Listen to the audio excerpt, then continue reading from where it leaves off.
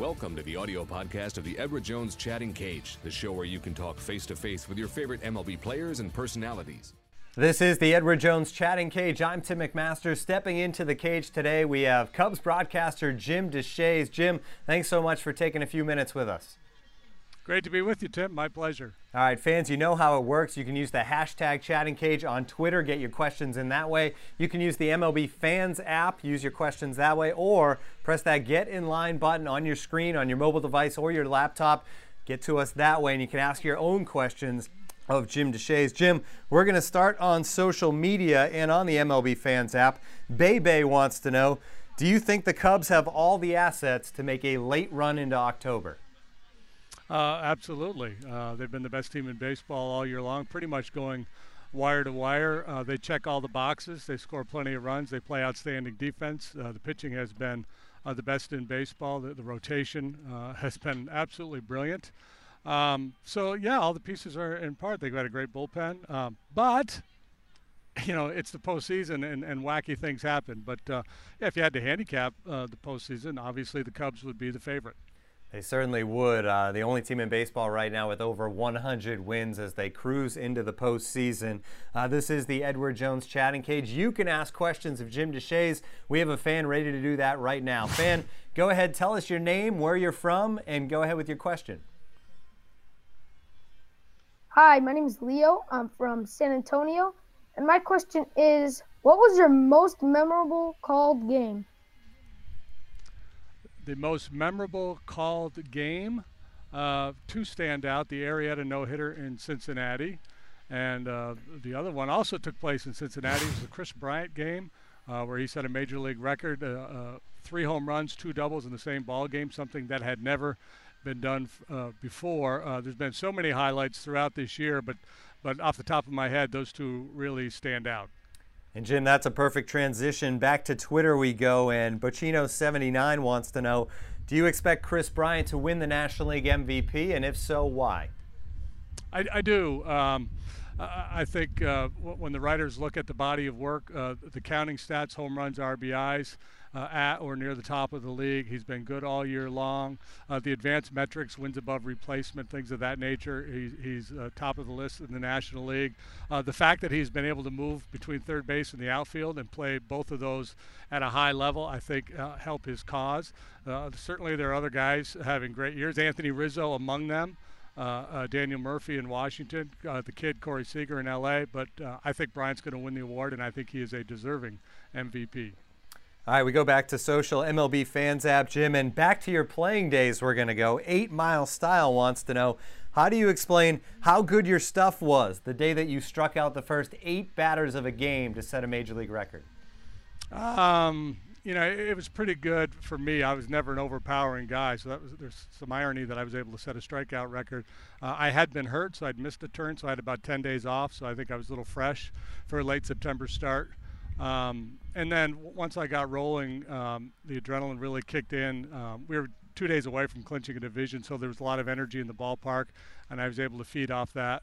And the Dodgers, you know, they chased a lot of bad pitches, to be truthful, in that sequence. So I just kept throwing high fastballs, and I just kept swinging. But my stuff was pretty good that night. Glad we got to a question into you about your playing days and not just these Cubs. That 86 Astros team was very good as well. Obviously a great team all the way to the NLCS against the Mets. We have another fan ready to go now, Jim. Fan, if you can just tell us your name, where you're from, and go ahead with your question. Nicole Santos from Fort Myers, Florida, and my question is, do you think the Cubs will win the World Series this year? Do I think the Cubs will win the World Series? I think the Cubs have the best chance of any team heading into the postseason to win the World Series. What do you think? I think we lost her, Jim, but she seemed like a Cubs fan who was pretty confident. I think she wanted to hear absolutely no doubt about it. Yeah, exactly. All right, back to social media we go on Twitter. Kimberly Day 88 wants to know, so much has been written and said about David Ross and his impact on the club. What has he added to this Cubs team? You know, just a wonderful personality. He's having a nice year. He's a very good defensive catcher. Obviously, he is paired with John Lester every time John goes out there, and they've been an unbelievably good tandem. Lester could very well be the Cy Young Award winner this year, if not him, perhaps Kyle Hendricks. But David Ross just brings energy to the ballpark every day.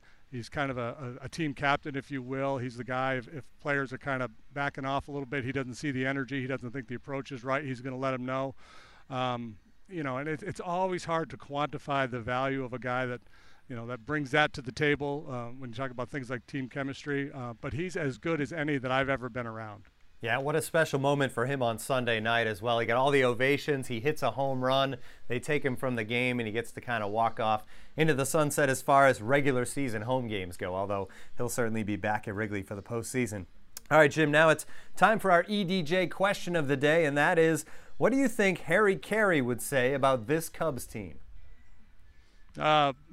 Well, aside from holy cow, you know, he would be over the moon. He was such a high energy, enthusiastic guy.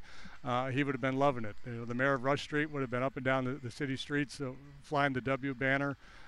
This would have been a magical year, not just for Harry, but you think about the history of this franchise, Ronnie Santo, who we have lost, and Ernie Banks. But, you know, the veteran guys, the older guys still come around. Billy Williams is at the ballpark a lot. Fergie Jenkins we see from time to time. I think all those guys are really enjoying this current Cub run. Yeah, it's certainly been a special season, and it's neat to see all the different people that come out to the ballpark and sing in Harry Carey's place still all these years later. This is the Edward Jones Chatting Cage, your chance to ask questions of favorite players and broadcasters, and we have a fan ready to go now. Fan, tell us where you're from. Go ahead with your name and ask your question of Jim Deshaies. My name's Alec. I'm from New York.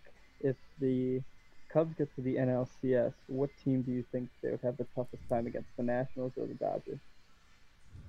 NLCS, toughest competition. Wow. You know, it's funny because a few weeks ago I would have definitely said Nationals, but in terms of health, they're trending down. The Dodgers seem to be getting healthy. Clayton Kershaw is back, pitching at a very high level. Rich Hill seems to have moved beyond that blister problem. So all of a sudden, their pitching that has been such an issue all summer long, stronger probably than it's been all year. And the Nationals, it doesn't look like Strasburg is going to be available. Certainly for the first round, he remains a question mark. Ramos down with the injury. He's out for the year. That's got to hurt them a little bit.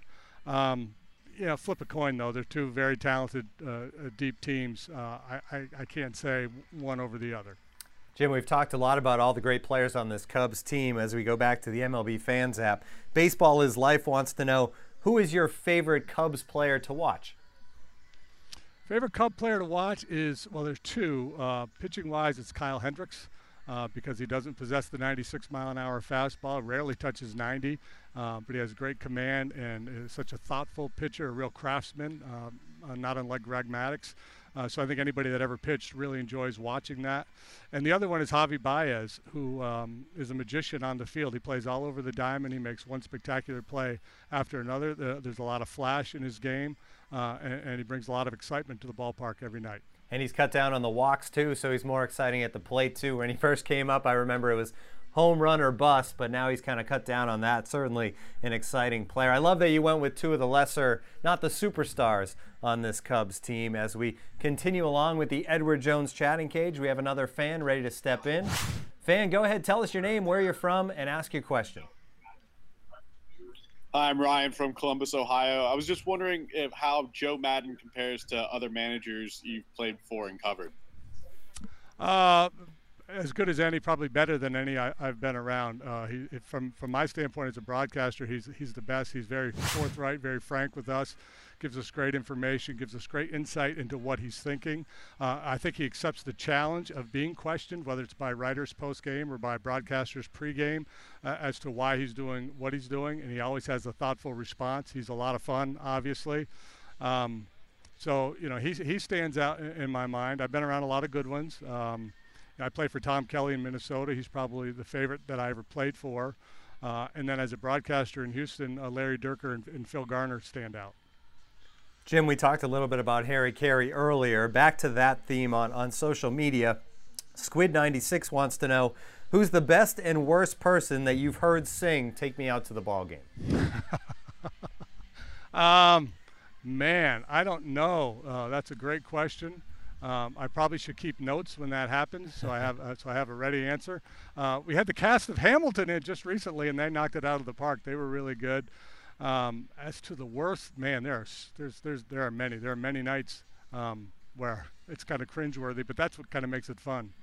Yeah, and we don't want to insult. We don't want to call out any individuals here, so I think that's a good politically correct answer. Professor Neil wants to know on the MLB Fans app, Jim, and this goes back to your Houston days as well. What's your favorite Bill Brown story? Bill Brown, of course, the Astros legendary broadcaster who's saying goodbye to broadcasting this year. Brownie, yeah, my man. Great partner. Worked together for 16 years. Absolutely loved working with these. Working his final game as we speak. I don't know that there's one story, but Brownie, if you ask around the industry, people will say he's probably the most prepared broadcaster out there.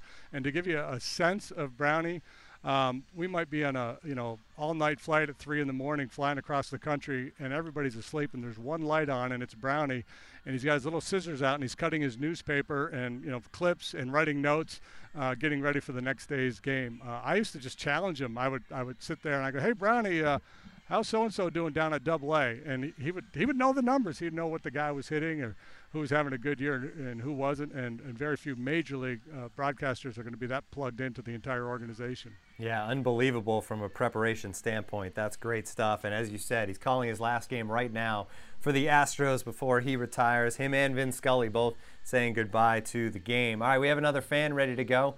Fan, go ahead, tell us your name, where you're from, and ask your question for Jim.